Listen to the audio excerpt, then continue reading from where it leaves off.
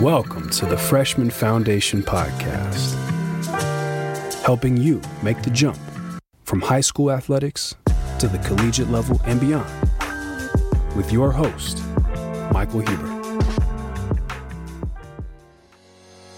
Quarterback is probably the single most important and difficult position in team sports. The position demands athleticism, intelligence, poise, and elite decision-making skills. Those who excel at the position must be truly gifted, and even so, it is not a guarantee of a professional career. My guest on this episode, Bill Burke, is a perfect example of this.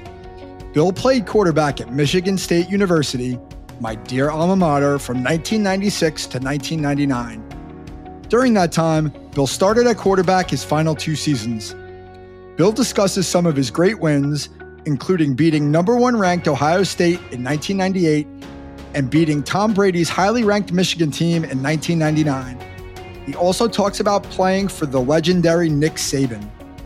Despite his success, he spent only 1 preseason in the NFL, demonstrating how difficult it is to play quarterback professionally. Bill has moved on to a successful professional life outside of football, including hosting the Dropback podcast, where he interviews former quarterbacks about their experiences and life lessons playing the most difficult position in team sports. I'm excited for this conversation.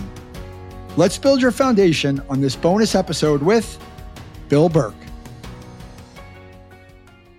Hey, Bill, how's it going? Good, Michael. How are you? I'm doing great, man. Thanks for coming on. Absolutely. I'm looking forward to it. Yeah, so even though I've had Coach Boss from Michigan State Baseball on, you are the first official Spartan alum to join the podcast other than the host. It's great to have a fellow Spartan here. Well, I'm honored. It's always great to talk to somebody who's got the green and white on like you do. And, there's here in Michigan where I live, you never know when you're going to walk around the corner and run into somebody in maize and blue. So it's always good to see a fellow Spartan. Well, we have a lot of those here in New Jersey too, but there's also more and more Spartans. So it's starting to balance out a little bit. It's interesting because our meeting was a coincidence. I mean, we didn't know each other in college, even though we overlapped. But we just happened to sort of connect online. But can you just, for those listening or not familiar with Michigan State football, and shame on them, can you just tell everybody a little bit about yourself? Yeah, absolutely. I'm originally from Ohio. I've got some roots from really my younger days in Pennsylvania. That's where my parents are from. But I, for the most part, grew up in Ohio, ended up at Michigan State, loved football from the very beginning, from the time I was, 5 years old. And that's really tied in closely to my time in Western Pennsylvania. My parents are from a little town south of Pittsburgh, and this is the late 70s and early 80s when the Pittsburgh Steelers, if you're a football fan, you know what they were doing during those years. They were winning the Super Bowl pretty much every year. And, in those days, there were 3 channels on TV, and for whatever reason, I just gravitated towards sports in general, always had a ball in my hand and loved the sport of football, loved watching the Steelers and Terry Bradshaw and Lynn Swann and all those great names. If you just this past weekend watched the NFL Hall of Fame enshrinement, you saw Troy Polamalu go in. He obviously didn't play at that time, but football has just been a part of my life and sports in general, really, since the very beginning. But grew up in northeastern Ohio, continued to play football every year from the time I was 8 years old. And, there was an organized, football league at that age when I finally moved to Ohio. And so, of course, I was first in line to do that, and loved every minute of it. Loved just anytime I could grabbing somebody to come out in the street in the backyard and just throw the ball around a little bit. So, now I live in Michigan. I obviously went to school at Michigan State, but after a few different stops and a few different, pursuits, I decided to call this home. I met my wife here. She's a Lansing girl. So love it. And now we've got 2 young kids, and we're getting them involved in sports. And so that's basically here we are. Excellent. So were you always a quarterback? I was. But interestingly enough, again, going back to the Steelers, I wanted to be a receiver. I wanted to be Lynn Swann. And I remember throwing the football with my dad in the street one day, and he asked me what position I wanted to play, and I said receiver. And he said, nah, you don't want to be a receiver. You want to be a quarterback. Everybody wants to be a quarterback. But at that time, I didn't really know what that meant. I didn't know what it really meant to be a quarterback. I had never played organized football at that point. But as I, started to get into it a little bit, and I started to, learn what it meant. But how I actually became a quarterback, I went out to that first year at 8 years old, and the coach was throwing to all of the kids routes, and everybody was running routes. And, he threw a pass to me. I don't know whether I dropped it or it went over my head, but I picked it up and I threw it back to him. And I guess at that time I had somewhat of a strong arm because the ball went sailing over his head. And he said, why don't you come here and throw these routes to everybody else? And the rest, as they say, is history. And I was a quarterback from that day forward. So never enjoyed playing defense, never enjoyed hitting anybody. I just wanted to have the ball in my hand and throw it as much as I could. Yeah, as I learned playing football growing up and playing through high school, that if you don't love hitting, football's probably not the game for you unless you play quarterback and can keep yourself clean. Otherwise, you're sticking your nose in it every play. You got to love it. Yeah, and then when they would put me at defensive back, that's the last line of defense, and I was just praying that somebody up front was going to make the tackle so I didn't have to stick my nose in there. I don't have any shame in saying that now that my career is long over, but yeah, no, I definitely enjoyed the offensive side a lot better. So in addition to football, did you play other sports growing up? Played a couple of years of Little League Baseball, wasn't really great at that. I guess I could have pursued pitching a little bit. Could not hit a ball to save my life. Played a couple of years of basketball. That was middle school and ninth grade, but I just got to that point. I realized that, what, I'm going to concentrate on football. It's my number one love. And, that's really what I'm going to do. So, I never looked back, I never regretted it. I've always had some general athletic ability, but, football was what I knew that I loved. And it's the only thing that I really wanted to concentrate on. So at what point did you have a sense that, college football, particularly at the level you played at in the Big Ten, was a real possibility? Well, to be honest with you, Michael, I was really naive. There's so much awareness around all this stuff in recruiting these days. But back then, I didn't have anybody in my family that had played really. And I didn't know what the, what the path was like. So, and in my high school, no matter how talented you were, if you were a freshman and even mostly a sophomore, you didn't play varsity. It was just kind of a situation where, juniors and seniors played and you just kind of waited your turn. But I think I had some talent that really stood out. And so our varsity team wasn't doing all that great. And so finally, some of the assistant coaches convinced the head coach to let me start midway through my sophomore year. We were on the road against a really big Division I opponent. And I ended up playing really well. I think I threw for about 250 yards and a couple touchdowns. And I remember coming off the field after one of those touchdowns and, my teammates were high-fiving me and my backup quarterback at that time, who was older than me, he said, man, you're going to have colleges all over you. You're going to have offers and phone calls and letters. And I didn't, this sounds ridiculous, but I didn't know what he was talking about. I didn't know really what a scholarship was. I didn't know how it worked. I watched college football on TV, but I didn't know how you got there or how those guys ended up doing that. So I was really naive about it. But after that, I got my first letter actually that year from George Perlis at Michigan State. But what's funny is I never got another one after that until 3 years later when Nick Saban became the head coach. So it was kind of weird that I ended up there at Michigan State and I got my first letter from that school, but there was some in-between time there where, I really wasn't in communication with the school at all. It's interesting now because like you said, there's so much more awareness around the recruiting process. But even now, what I find with families is if a parent, one or both of the parents didn't go through the recruiting process as an athlete, even still, it's hard for parents to figure out, even though it's much more transparent than it was, 25 years ago. So I can only imagine what it was like for you, when you were being recruited in the 90s. Like, did your parents, were they athletes or did they have an athletic background? No, not at all. Neither one played high school sports. I know that, once it was kind of known that I had some talent, there was I believe a recruiting service, that you could pay some money. They would offer to get your name out there. So we signed up for that. I don't know how much that actually helped me. I tend to think that if you're talented enough, people are going to find you.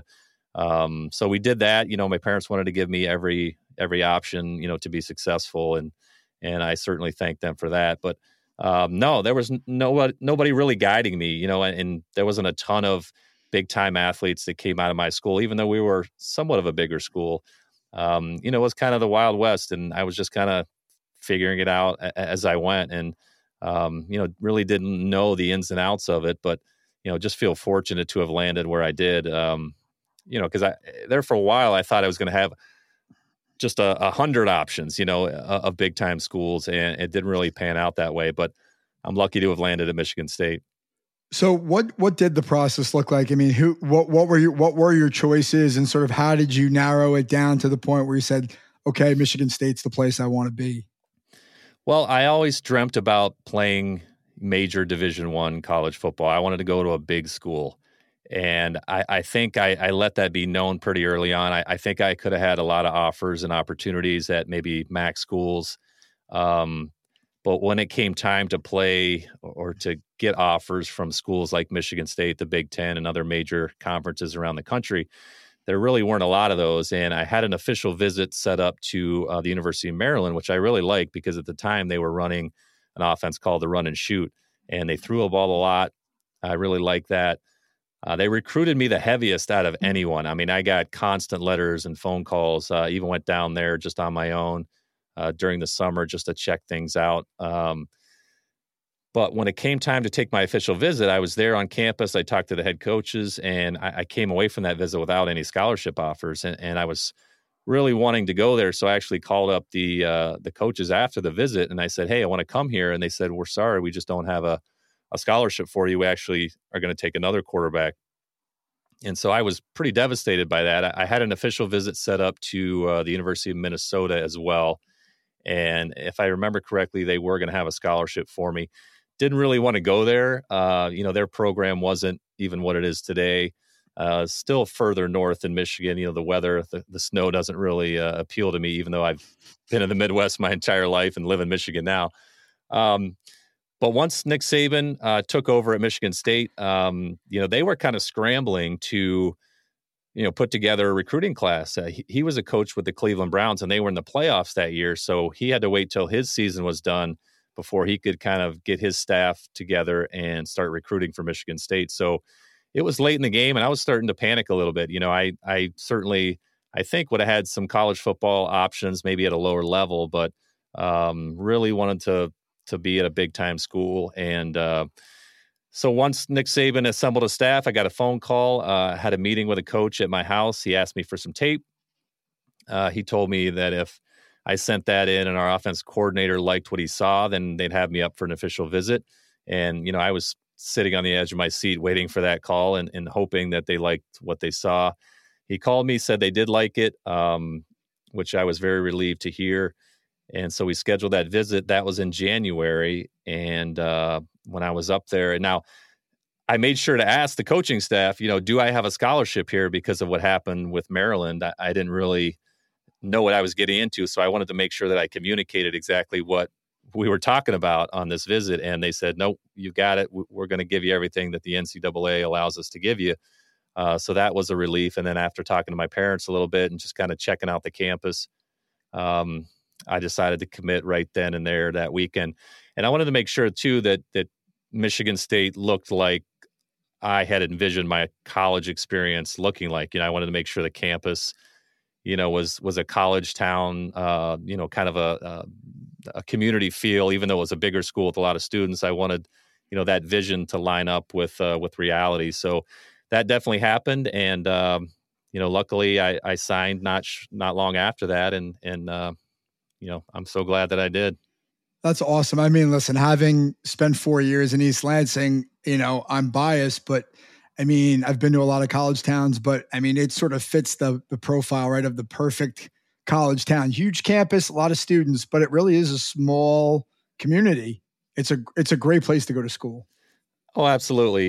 You got the stadium, which is right in the middle of campus, amid all the other academic buildings. You've got a nice river that runs, right through campus. It's really picturesque, and I just love it. I loved it so much that I decided to stick around. The stadium and the campus is about 5 miles down the road from where I'm at now. Yeah. I'll never forget my freshman year, and I'm a little bit older than you, but I grew up in the East, and I've never experienced college football. We're pro football out where I grew up in Long Island, right? It's Jets and Giants, and we didn't really have any major college football. So I remember early in the season, my freshman year, I think it was the first football game at home, and they were playing Northwestern. And I woke up, I lived right in Case Hall across from the Munn Ice Arena parking lot, the grass. And I look out the window, I'm like, what the hell is going on here? There was 1,000 cars out there at 8:00 in the morning. And I didn't realize that there was a tailgate. I had no idea. And I was like, what is going on in this place? But people were crazy about it. And eventually I figured it out and I learned to love it. But it's just a different universe. And so to have the opportunity to play football in Spartan Stadium in front of some really great fans, that must have been a very, very cool experience. Yeah, absolutely. So I'm curious, what brought you from New Jersey all the way to East Lansing? You know what?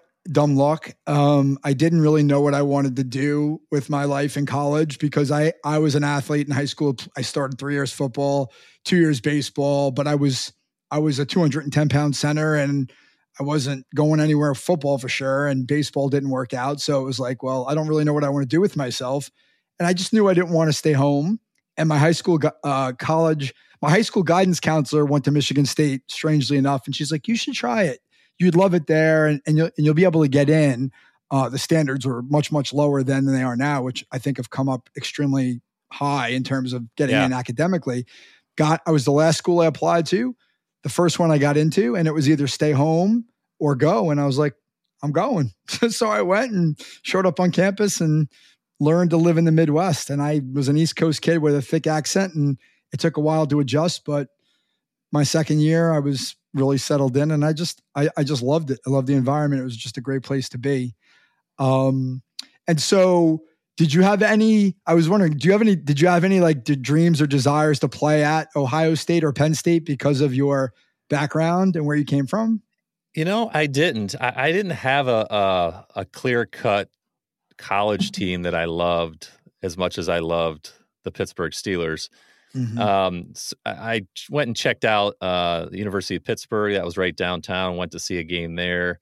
Penn State was okay. I actually really didn't like Ohio State at that time. They were more of a an I formation, run the football type of organization. But it really comes down to you want to go where you're wanted, and I didn't really get any of that from Ohio State. That's one of the big reasons why I wanted to go to the University of Maryland there for a little while, because they were showing a very strong interest in me. I actually went down to a game at Ohio State just on an unofficial visit, and I remember being at the get-together there for the football team, and nobody talked to me. There were no coaches that even knew who I was. I could have just been a face in the crowd, and it wouldn't have mattered.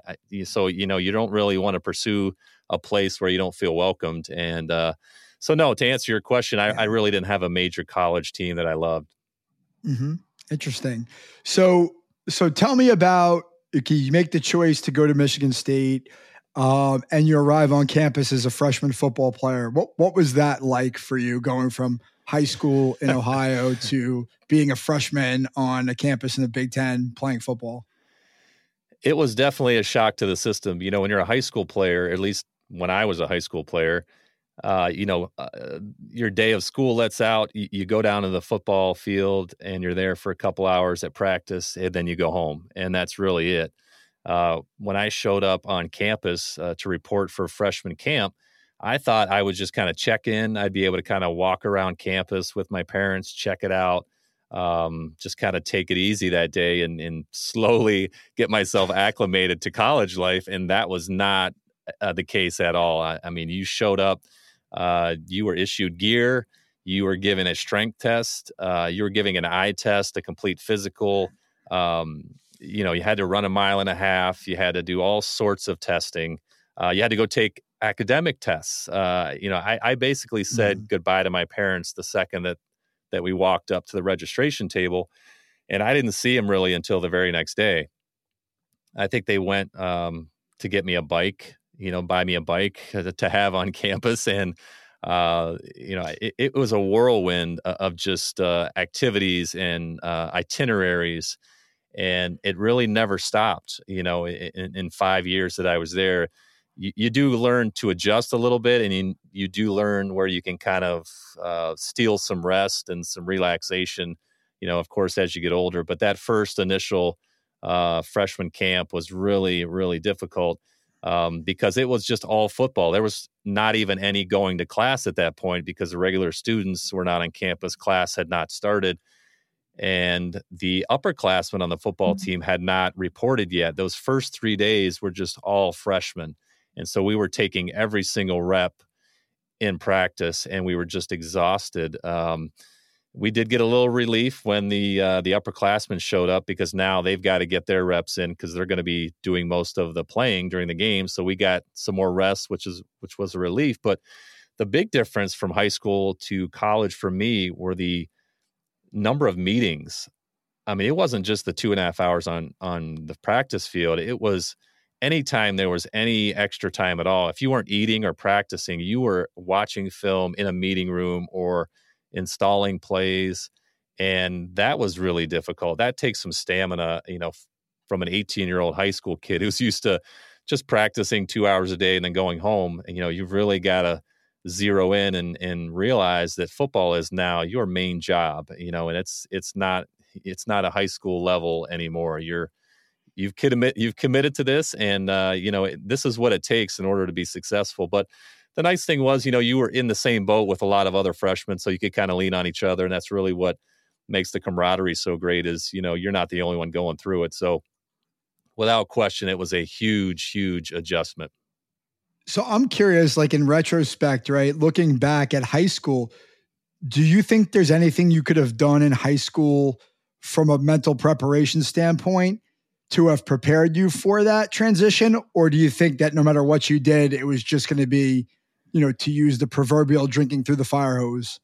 Well, I think so, but I think it's really, really difficult. Some of these guys, some of these athletes now who have somebody in their life who's been through it and who also have the almost maniacal desire to do it can set themselves up in high school to kind of almost be that self-disciplined to set up some things for themselves that will be similar to what they're going to go through. But, again, just being me and not really knowing at all what I was getting into, it was definitely a shock to my system. So to answer your question, if I had to say yes or no, I would guess the answer would be no. I mean, it's very difficult to duplicate that process. It's just from the time you open your eyes in the morning till, the time you go to bed at night, sun up to sundown. And I can actually remember, you mentioned Munn Field, the field that you referenced across from your dorm.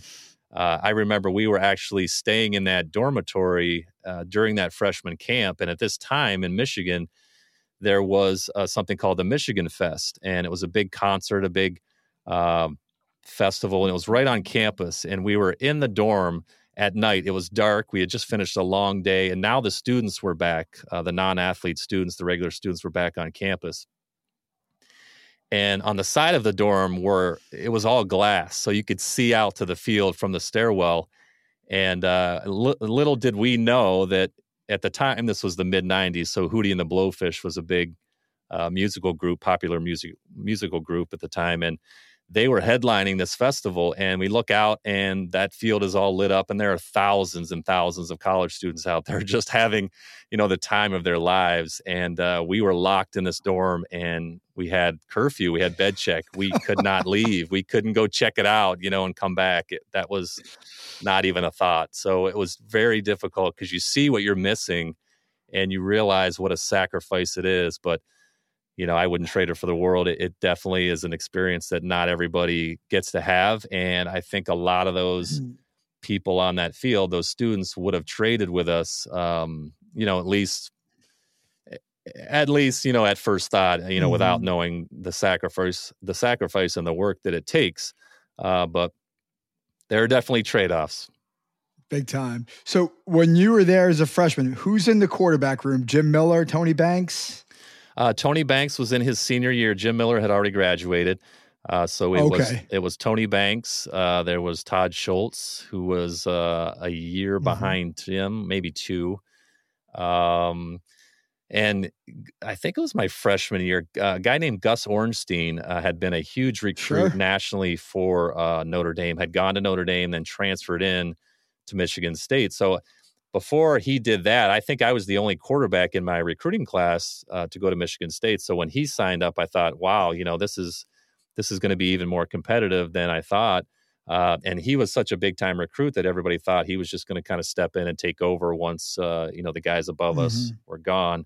And then, of course, there was always a handful of walk-ons. Our quarterback room got pretty big at times. But a lot of good guys, a lot of different personalities, and that's really one of the cool parts of being a college athlete. And football specifically, you're on a team with 100 other people, from all different parts of the country, all different backgrounds, and you're going through this really difficult experience. And so you've got to find creative ways to make each other laugh and to just get through the tough times. So yeah, it was definitely an interesting quarterback room, and I really feel fortunate that I had the opportunity to watch a guy like Tony Banks, who ended up being a second-round draft pick in the NFL, definitely an NFL quarterback, and I would watch him every day at practice and just be amazed at his natural throwing ability. I never saw the guy throw a pass that wasn't a perfect spiral, and I'm not exaggerating. And everybody throws a wobbler now and again. I don't know what it was about his motion, but it was just a perfect spiral every single time. And really, he made a lot of the right reads. Our offensive coordinator and quarterback coach at the time was a very difficult guy, very demanding, expected perfection. And Tony was the only guy that really never got yelled at during practice. And it was amazing. And then he graduated and left, and all of us guys that remained just got ripped by Coach Tranquil every single day of practice, which was very difficult to go through, but he got the best out of us. But at the same time, it was kind of a common bond with us as well, because we could all just laugh at how much, we all got yelled at and criticized, but he got the best out of us for sure. I want to ask you about your progression from freshman to senior, but I just, as I was thinking about Tony Banks, because I was there with Jim Miller. Jim Miller was a starter when I came in, and then Tony Banks came in. But then I think about all the guys that were on that team or in those years: Muhsin Muhammad, Derek Mason. I mean, these are like borderline Hall of Fame kind of guys. To have the opportunity to play football with them and learn from those kinds of guys, it had to be really cool. Yeah, absolutely. You mentioned a couple of those guys. Muhsin Muhammad was an NFL guy. Derek Mason played in the league for I don't know how many years. Just great receivers. I got an opportunity earlier in my career as a redshirt freshman and as a redshirt sophomore to throw to a couple of those guys. Derek Mason, I got a couple of starts when I was younger because of injuries. Derek Mason, I enjoyed watching him in the NFL. He was the quintessential slot receiver, just could get open, find those spots in the zones and make the play on third down when you needed it. It was very cool to not just to play with them at the time, but then to see where their careers went in the NFL and just to kind of think back to when I was with them and, some of the things I learned and how those guys made me better, because I had to kind of step up my game in order to play at that level. I can only imagine. And then having the opportunity of played for Nick Saban, who at the time, none of us would have predicted what his career would become. But what was that experience like playing for him? Well, if you follow college football today and you get a glimpse of him on the sideline, nothing has really changed. I mean, it was exactly the same way, back in the mid-'90s at Michigan State. He was very difficult, very demanding.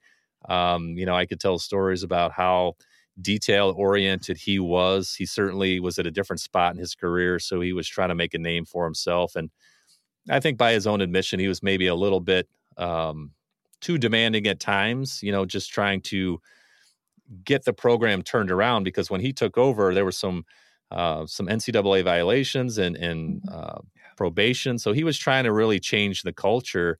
And the guys that were there before he showed up and stayed there after he came into the program really noticed the difference. I didn't really have that luxury because I was in his first recruiting class. So that's all I knew. But he was very, very demanding, all year round. The off-season program, spring ball in the summer, just knew exactly what his system was and what he wanted it to be. And, very, very direct and to the point. If you're not going to be involved in the program and buy in, then you're probably not going to be around very long. But that's what it took to, turn the program around and to start getting it headed in the right direction, get some big wins. And that's what it takes. It's not always easy. Doesn't always look pretty, but he definitely is, as you can tell, the greatest college football coach of all time for very specific reasons. And, I've talked about it on my show, with a couple of guys that have played with him or for him as well. And, it's interesting. There's so many other coaches that really try and duplicate what he's doing, but really can't do it. And so it's fascinating to me why that is. And he's just got that it factor that, he's got his system down, and a lot of it, I think, is just innate in him. I think a lot of it is his upbringing. And if you read about that, that's very interesting and very in line with his philosophies and his style of coaching now. So it definitely was difficult, no question about it, but I wouldn't change it for the world because I learned so much about, what it takes to be successful. And most of that came from Nick Saban. So what was that progression like from the time you walk in on campus to the point where you're a senior and you're starting for Nick Saban? Like, talk me through kind of what that looks like through those 4 or 5 years that you're there, in the quarterback room. Well, my first year I was redshirted. Second year I'm now a redshirt freshman. And Tony Banks is now graduated. And I think, as you know, backup quarterback is the most popular position on the field, not just with the fans, but with some of the coaches sometimes as well. Because, as a coach, I'm trying to put myself in their shoes, and you're always looking to upgrade. You're always looking to increase the quality of talent on your squad. And I think as a young coach, Nick Saban was constantly trying to do that. So when I was a backup and a young guy as a redshirt freshman, redshirt sophomore, I could tell that, the coaches weren't thrilled with Todd Schultz or the other starters. So, I could move around a little bit. I wasn't the fastest guy, but I was a little more mobile than some of the other guys. So I had made a couple of plays, scrambling for a first down or something like that. And I was pretty good with my the intelligence side of the game. I got to the point where I learned the offense really well, and I kind of figured out how to impress the coaches that way. If they signaled in a play from the sideline before they even completed the signals, I would just turn to the huddle and start calling the plays because I could put the formation with the play together. It was like putting a puzzle together. And I think they appreciated that. You want to be able to know that your quarterback, if something goes wrong or if there's not enough time to get the whole play in, you can kind of piece that together when you need to. And so I was able to kind of figure out how to set myself apart that way. But I got some starts as a redshirt freshman. I know my very first start was absolutely awful. I was so nervous. I think my first 7 or 8 passes during the game were nowhere close, and most of them were actually end over end. Well, the part of the problem was I found out like an hour before the game that I was going to be starting. I was sitting in the locker room, and one of the assistants said, "Hey, Bill, Nick wants to see you in his office in the stadium." And I said, "I didn't realize Coach had an office in the stadium." So I walked out of our locker room. It was actually across the tunnel and over by the visitors' locker room. So I had to ask somebody where it was. And anyway, he's sitting there and he says, you could see he was kind of agonizing over the decision, but he says, "You're going to start." I can't remember what else he said, but I just was extremely nervous. Went out there. Like I said, my first 8 or 9 passes weren't even close, but my first completion was actually a long touchdown pass. And after that, I just kind of settled down. Went on to play, pretty well. We won the game pretty easily against Eastern Michigan. Coach Saban, after on the field, said, that he thought I played pretty well. And I didn't say this, but I kind of disagreed with him in my own head because of, how I started the game. It was just ugly and awful. But the next week went on the road against Iowa. Again, was a little nervous, threw a couple touchdown passes, though we ended up losing the game late, and played sparingly, throughout the next couple of years as the starter would come back from injury, get healthy, sometimes get injured again. So finally got my time as a junior. Everybody above me had graduated, and I thought it was finally my turn. But I actually did realize that the coaches had some other ideas in mind. Now I'm a junior, and they have just recruited a hotshot true freshman from the state of Michigan, Ryan Van Dyke, who I actually had on my show, episode 3. And he was a much higher recruit, than I was, and they wanted to get him on the field and get him some playing time. So first game of that year, we actually shared time, and he's a true freshman. I'm a junior. We ended up losing that game against Colorado State. The next week at Oregon, we got crushed. He actually got injured, and it was out for several weeks and battled some injuries for most of that season. We were very inconsistent that year as a team. We really didn't know what our identity was. We would beat, a highly ranked Notre Dame team, but then lose to a Minnesota team that was unranked. Finally got to the point late in the season when Ryan got healthy. We still went back to sharing time, and now we're going down to Columbus to take on the number 1 Ohio State Buckeyes. And, that's my home state. I'm excited.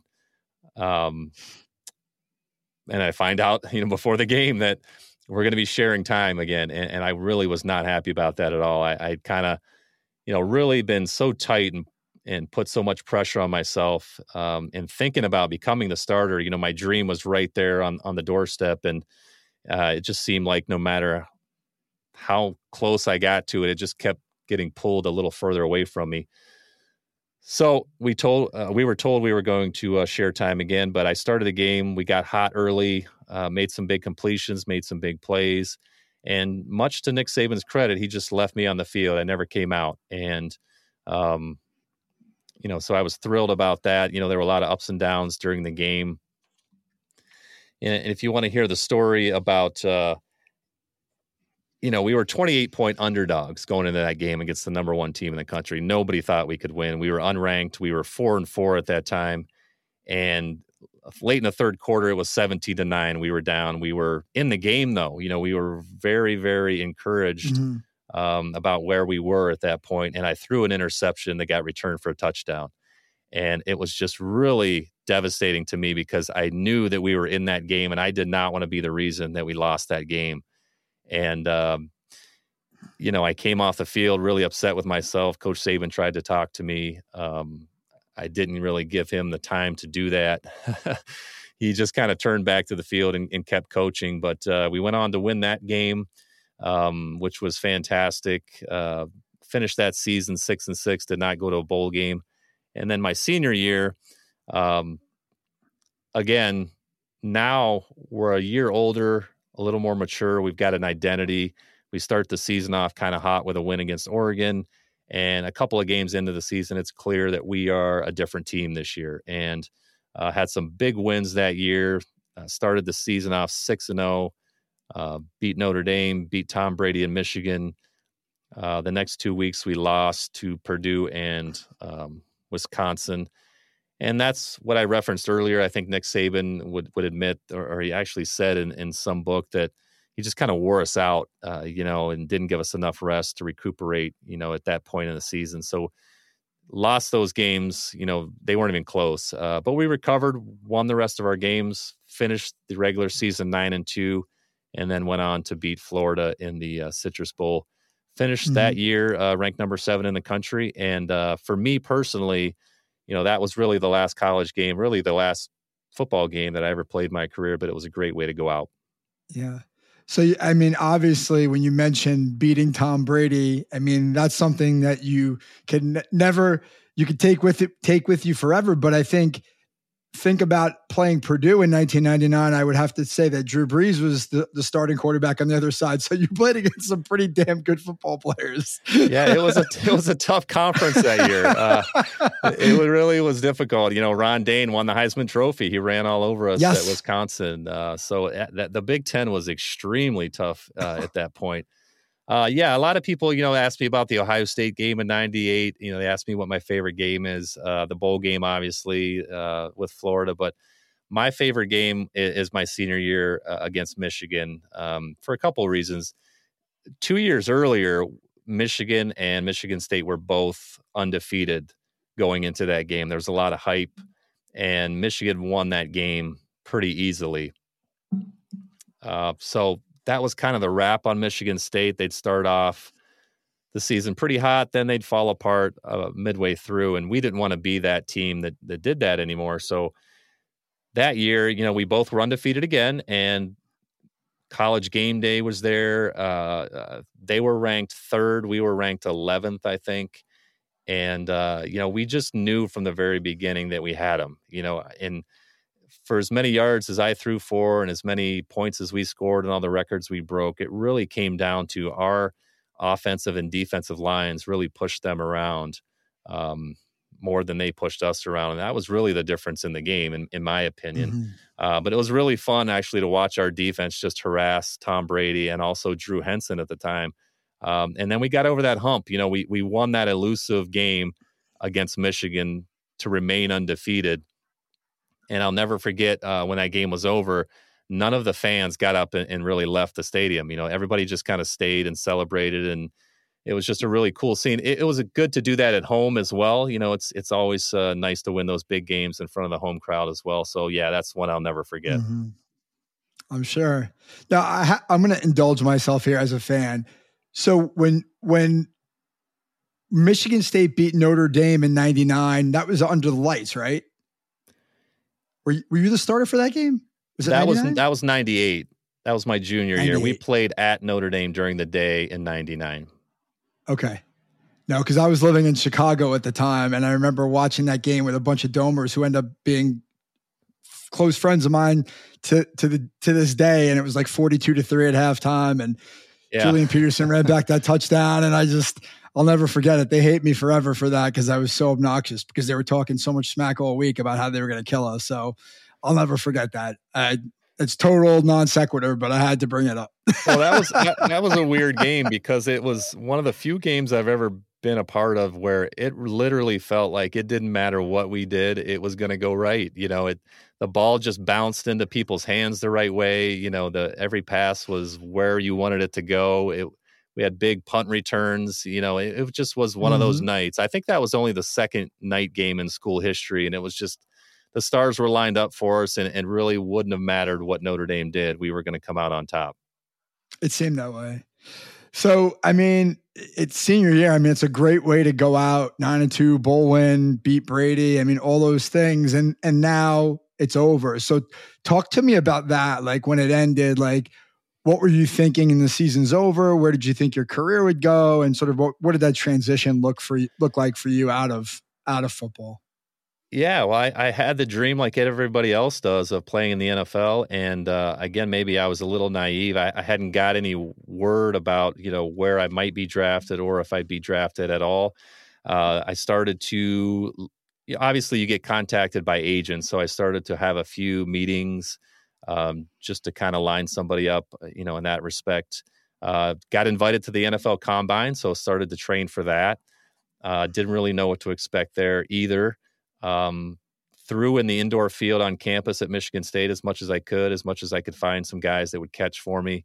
Actually was sent down to Florida by my agent to train in the Orlando area just to get ready for the Combine.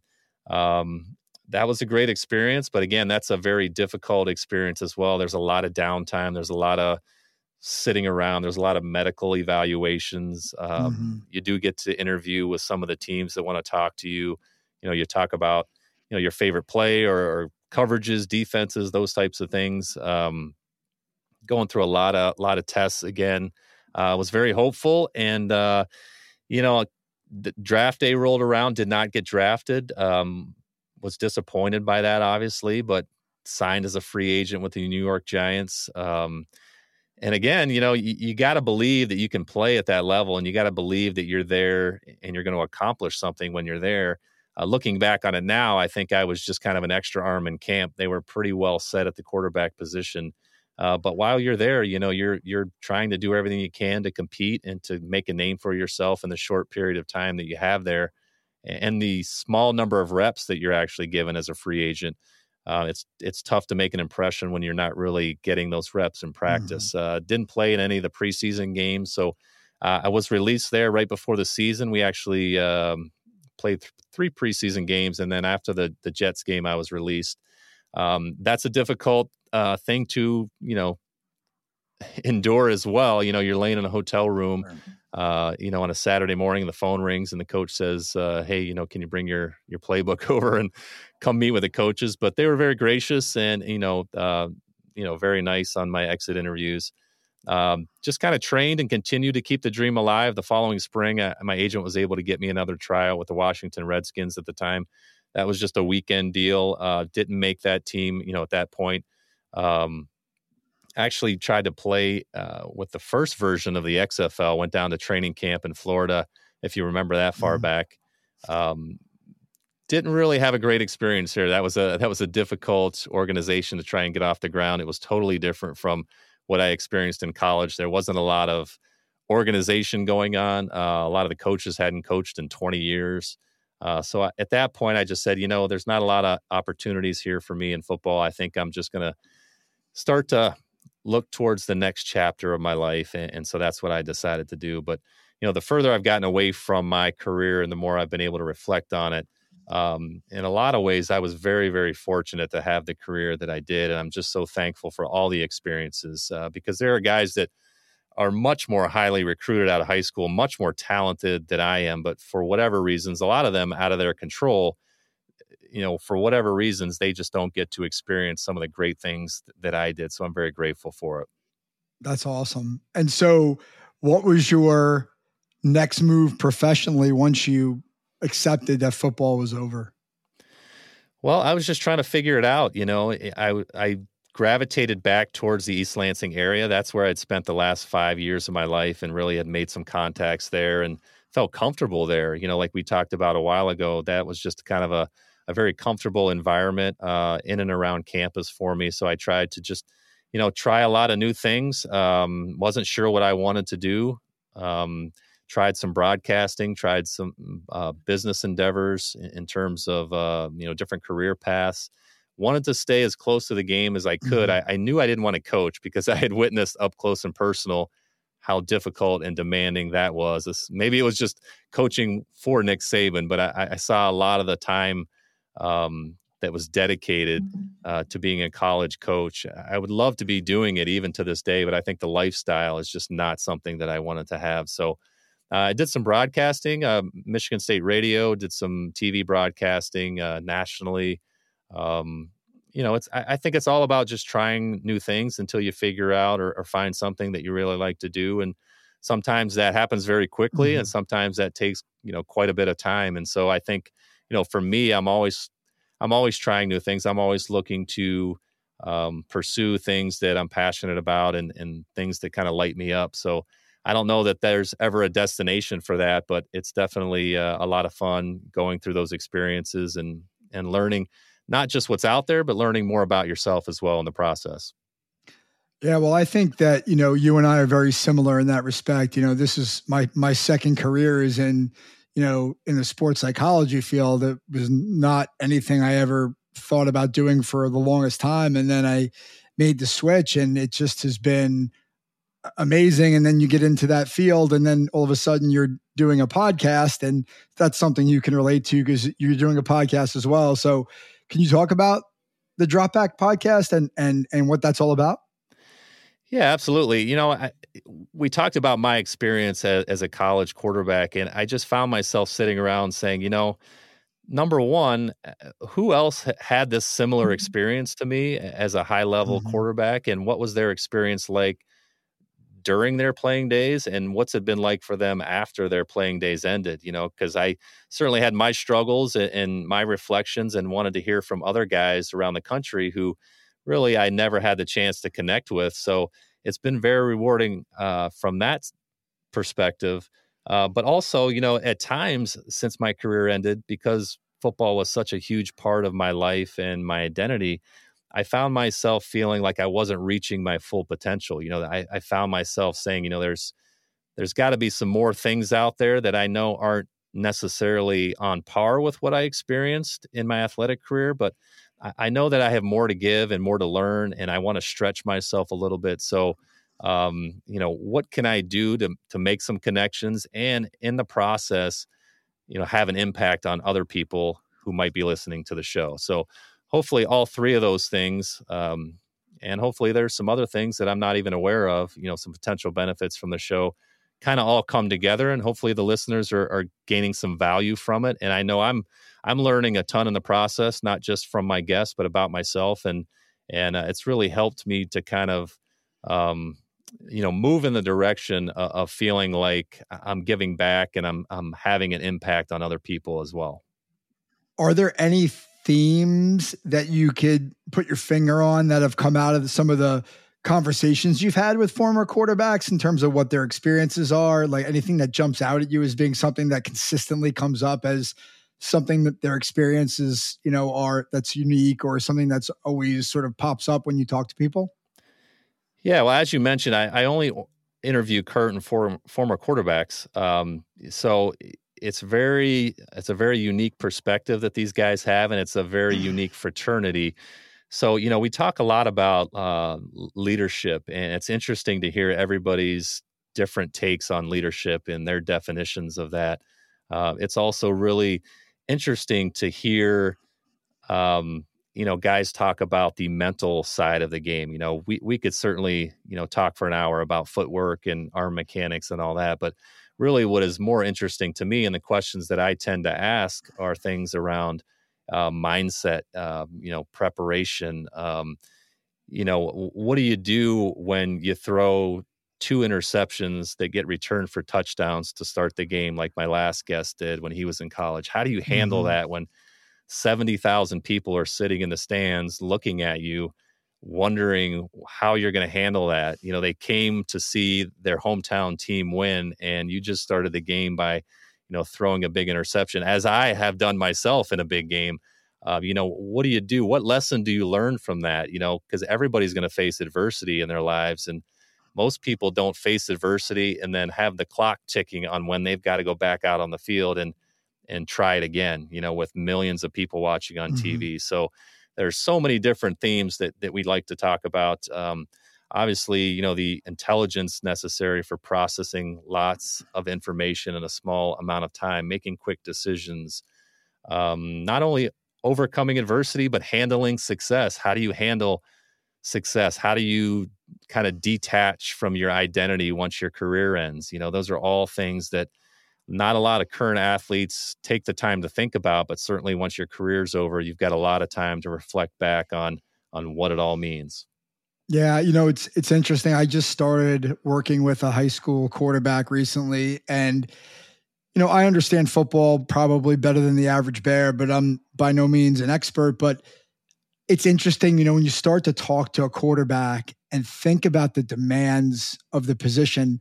I mean, to me, it's the single most difficult thing to do in all of team sports because of all the things that you mentioned. And as a mental performance coach, I think the thing that fascinates me the most out of all those things, and they're all important and interesting, is the decision-making process, right?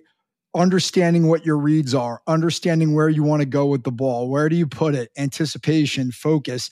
And, what I talk to kids a lot about, and maybe you can comment on this because you've been in it, is, obviously every system is different, right? You have different reads, you have a progression of reads as a quarterback.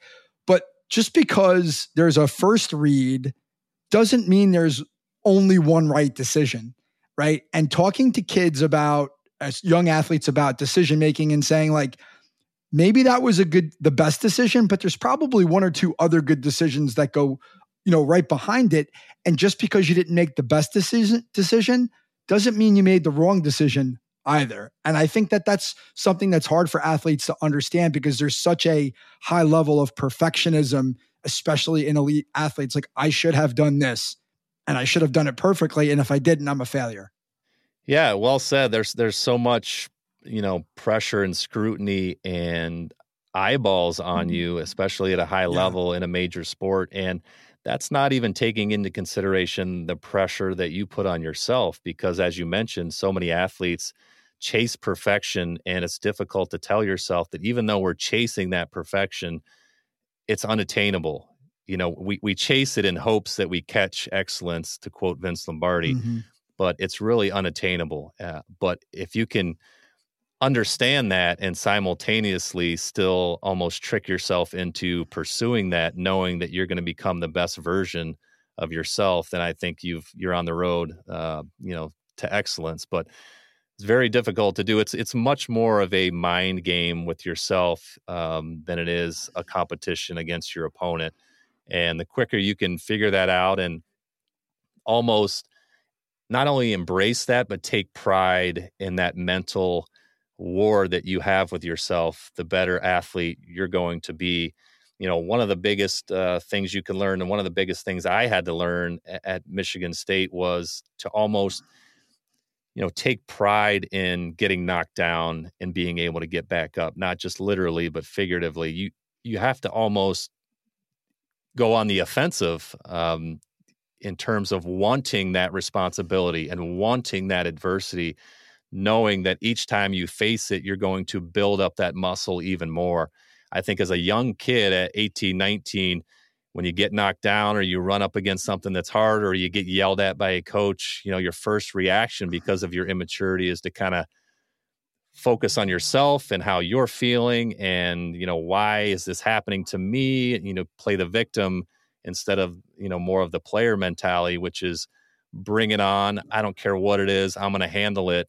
And there aren't many other people that can do what I'm about to do. And the confidence that comes from that is really, really, once you cross that threshold, it's something that can stay with you forever. Well, and I think about this in terms of my work with high school athletes, is because when you're in high school, most athletes that go on to compete in college, and I don't care where or at what level, most of those athletes are better than everybody else in high school. And so when you go to college, you're one of many, and you're probably not as good as the other people around you. And so dealing with adversity is a new thing for a lot of athletes. And I couldn't help but think about Tom Brady in that instance. What makes Tom Brady, in my opinion, what he is his ability to bounce back from mistakes and to have this, like, he's almost like a cornerback in the sense that if you get burned, you come back and you just forget about it. And that's, I have to imagine too, some of the adversity he faced at Michigan. Think about it. He wasn't a full-time player. The greatest quarterback in the history of the NFL split time with Drew Henson for pretty much his whole career. And he was the 199th pick. So he learned how to deal with adversity, which I'm sure has served him in spades in the NFL because he's learned how to take a beating mentally for 4 years at Michigan. No question about it. I saw a lot of players that were highly recruited on my team, and the first time they ran up against some adversity, they didn't handle it well and eventually kind of just fizzled out of the program. So everybody's got a decision to make. And, I don't know where that decision comes from. I don't know where you find the, the fortitude and the courage to say, yeah, I'm going to believe in myself and keep going no matter what. I'm sure it has a lot to do with, a person's or an athlete's upbringing and their parents and their environment. But, you've got a decision to make. How good do you want to be and how bad do you want it? But the earlier an athlete can understand that, and really every human being, not just athletes, but you are going to face adversity, not just now, but forever, whether it's a little bit, it's a lot, it's a small thing, it's a big thing. Just accept it now and start working on your reaction to that, because that really is where the magic happens. I think a lot of young people really naively expect to go through, a lot of these hard things and never face any adversity, and that's just not reality. So if you can kind of have that mindset and that perspective that it's going to happen, then I think you're one step ahead of everybody else already. Just a couple more questions before we wrap up here. So I want to go back to something you just said about a minute ago. How did you, when you were playing, right? You're playing in Michigan Stadium, Spartan Stadium, the Horseshoe. How did you cope with those situations where you made a mistake that maybe was debilitating or embarrassing? How did you bounce back in game from those adversities? Well, again, it's definitely a muscle. And as a quarterback, I looked at it as being fortunate. You're almost forced to forget about the last play because the clock is ticking. Whether you just threw the worst pass ever or you made the best pass ever, that play clock starts immediately, and you've got to get the next play and you've got to move on. So you've got to develop that short memory. You've got to forget about it. There were many times after the game where I would talk to the media and they'd ask me about a specific pass in the second quarter, and I had no idea what they were talking about because as soon as it happens, it's forgotten. And I'll go back and watch it on tape the next day, but I just do not have time or space in my brain to think about that or to analyze it. You've got to do it. And like you mentioned earlier, you've got to get to the point where you almost have that unconscious competence where you're not even thinking, you're just reacting. And that's why coaches tell their players, you want to get to the point where you can just play fast, because when you're not thinking, that gives you the freedom to play fast and just react. And so if you can do that, then you're going to be a lot better off. You see guys all the time who just make a bad play in a game on TV. They come off, the camera's on them, and they just can't shake it off, and it affects the next play. Even if you threw the best touchdown that's ever been seen on television, if you're thinking about that and mentally patting yourself on the back, you're not going to be in the zone and focused on the next play or the next series. So you've got to forget it. And, it's almost, again, you've got to develop that sense of pride in having that ability to forget. I mean, that's really why we are quarterbacks, why we want to play the position. We want all that responsibility on us. We want the risk of making the big mistake, but also the potential of making, that big play that wins the game. Yeah, I think the gold standard for that today in football is Russell Wilson. Like, if you pay attention to what he's doing in his mental work in terms of trying to attain neutral thinking, right? Like, if I do something good, don't put a value on it. If I do something bad, don't put a value on it. Just stay in the present moment and do what's in front of you. And I think that's really, it's simple, but it makes a lot of sense. And I think it's really hard. And if I'm being biased, like, that's something that athletes have to practice, right? Being mindful and being mindful enough to know that stuff doesn't matter now. Only what matters is what's going on here in the moment. But I don't think it's certainly not instinctive, and that's not the way the brain works. The brain is wired to go to the negative. And so you've got to put in the effort and time to combat that, right? To be okay with whatever happened, I'm going to move on. And that's just not that easy. And so quarterbacks or any athlete that have that skill, I think, are naturally going to have an advantage because they're not caught up in what happened before or what's going to happen next. Yeah, so I think the work that you're doing is great. And you mentioned, Russell Wilson, and so much of what you just described is also related to the language that you use. It's not just about, saying positive things like you mentioned. It's about not saying negative things, because I think I read somewhere negativity or negative comments have 5 times the impact on positive ones or something like that. So That's pretty powerful when you have that knowledge, as a lot more athletes do today. I certainly didn't know that when I played, but again, it's like anything else. And young athletes today should feel good that they can practice that, just like they practice throwing a ball or shooting a basketball or any of the other skills that they're working on. So they've got a lot of advantages today if they choose to take care or take advantage of some of those resources. Yeah. So last question for you. If you had to give one piece of advice to a young quarterback aspiring to play in college and beyond, what would that piece of advice be? Well, I would say you got to love it, and if you do love it, then you got to understand that you got to put in the work, and it's not going to be easy. You almost, again, have to take pride in the fact that it's hard, and it's really hard, and you got to love the fact that not everybody can do it. Not everybody is willing to do it.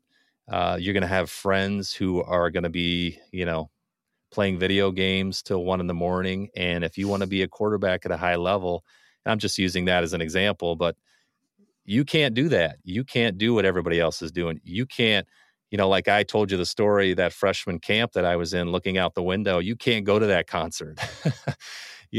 Right. There are thousands of people that are at that concert. You can't be there because you're about to, in a couple of weeks, run out of the tunnel at Spartan Stadium in front of 75,000 people. And not one person on that field at that concert is going to be able to do that along with you. So if you can make those sacrifices and understand that not just making sacrifices, but you're going to have to at times suffer for what you really want to ultimately do. Mm-hmm. If you can understand that and be okay with that, then you're going to have a real shot. That's a great way to end. I couldn't agree more. So, Bill, I just want to thank you for coming on. I really enjoyed talking to you. Even 25 years after we were in college together, we didn't know each other, and now we're here on a podcast having a conversation. So thanks so much for coming on. Absolutely, Michael. Thanks for having me. It was an honor, and keep up the good work. Thank you so much. Same to you. Take care, Bill. So, what was your biggest takeaway from my conversation with Bill Burke? For me, it was that the life lessons we learn from sports are much bigger than the glory of our playing days.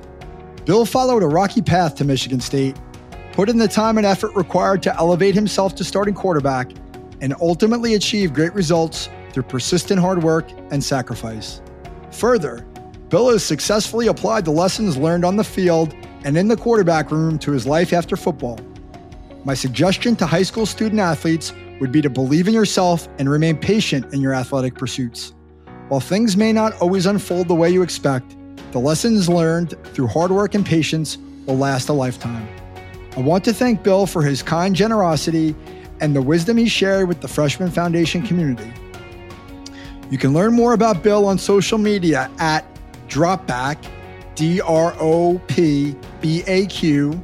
and dropback.com. You can learn more about the Freshman Foundation on our website at freshmanfoundation.com. Thank you so much for listening. We'll see you back for episode 15.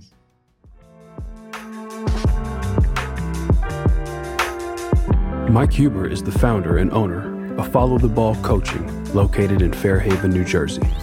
He is a mental performance coach and business advisor dedicated to serving athletes just like you reach their full potential on and off the court. The Freshman Foundation is all about helping you get to the next level. For more information, follow along on Instagram at the Freshman Foundation. Please subscribe, give us a like on iTunes, Spotify, leave a review, tell a friend. Most importantly, come back in 2 weeks, ready to get better.